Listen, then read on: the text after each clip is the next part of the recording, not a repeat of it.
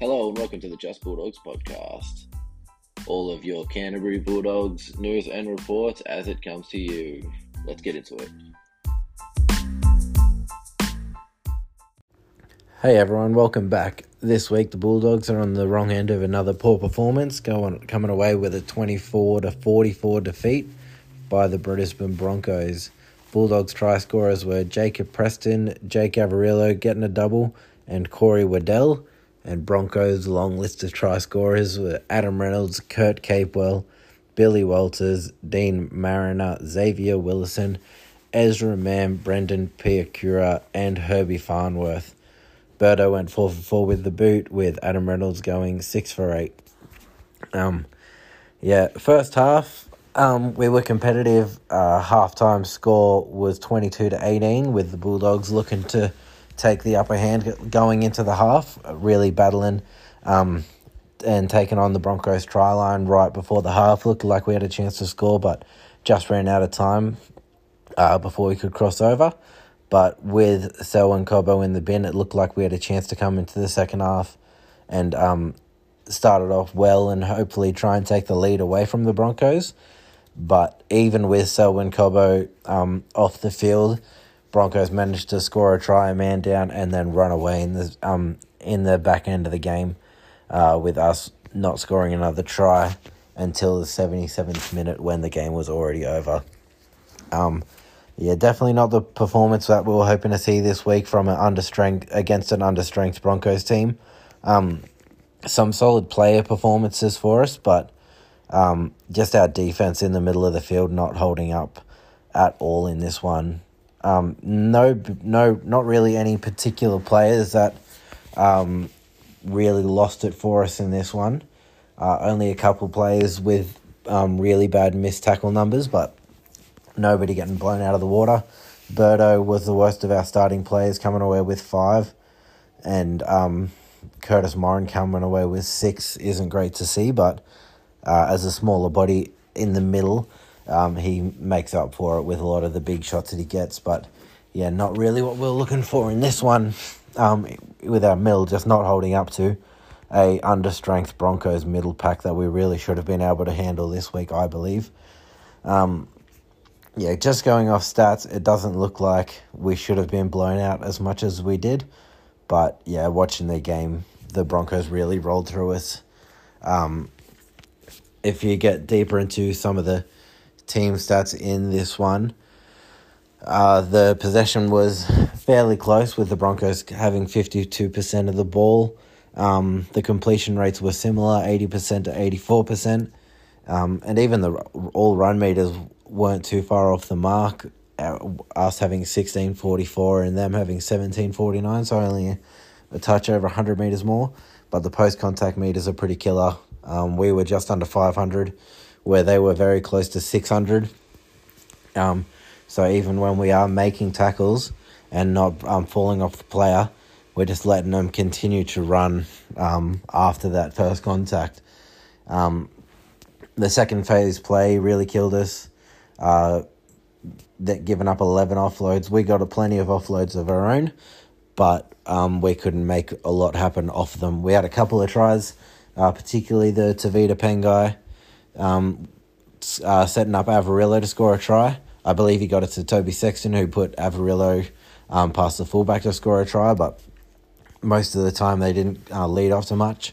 A few offloads, particularly the one after the try to Blake Wilson that forced a knock on off the kickoff and put us defending our own try line.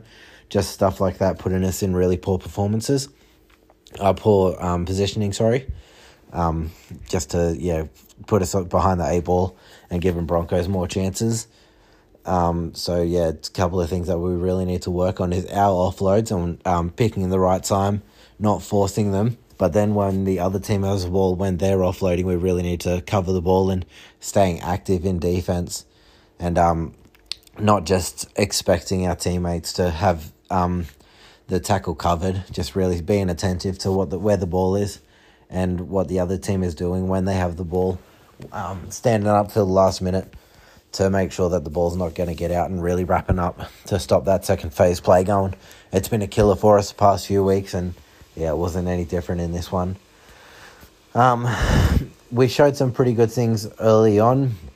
I was very happy with the way that Toby Sexton played in the first half of this game. He only got through 38 minutes of work before he had the incident with Selwyn Cobbo where Sexton had his nose broken. I think that the send-off was pretty tough for Selwyn Cobbo. I think it was definitely a penalty because of the forearm to the head, but it definitely wasn't the causing factor of Sexton coming off injured. It was an accidental knee on the ground, and there was nothing in that from Cobbo. So, yeah, I hope nobody's going after him for that. It was pure accident, and the forearm didn't really cause anything of too much damage, I don't believe. So I think it was a penalty, but I don't think it was a send-off. But yeah, we couldn't really get anything out of it anyway.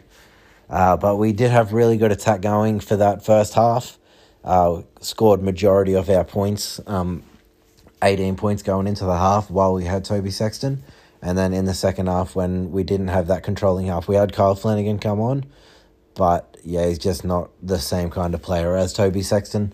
Doesn't have the game management skills of a Toby Sexton. So we'll have to wait and see how long Toby Sexton's going to be out for.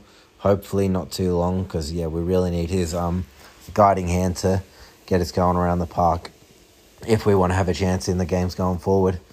But other players that I was happy with their performances this week, Jake Averillo at the back, once again had a very good performance, coming away with 2 tries, over 100 metres, a really good support player.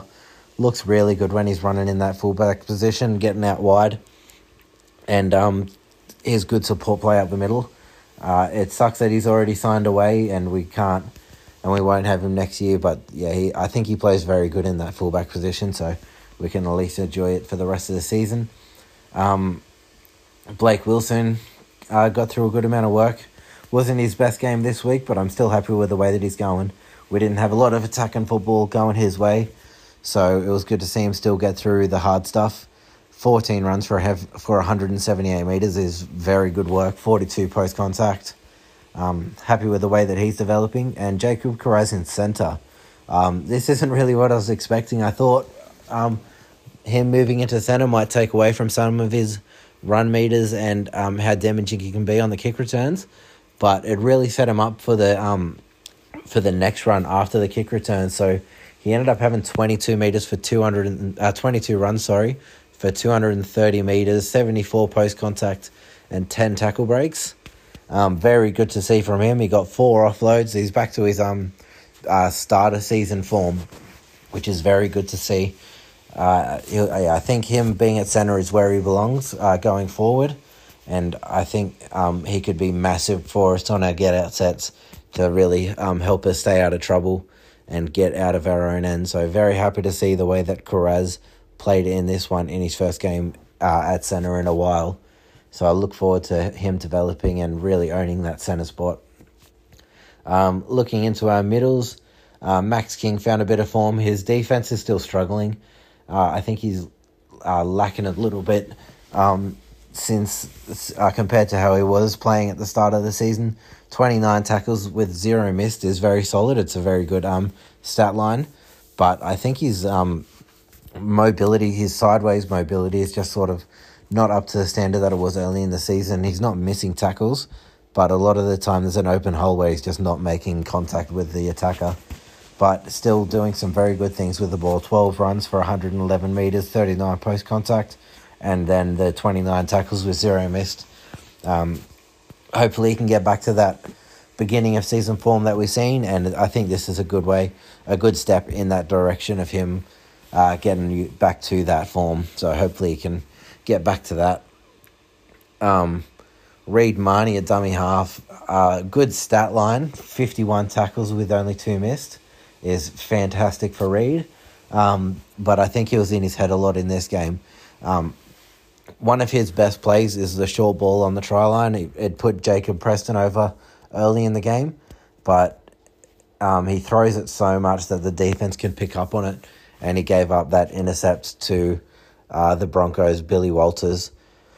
And once you keep throwing that ball every time you get into position, the other team will start expecting it. So I think Reid needs to start mixing it up, not going for it every time.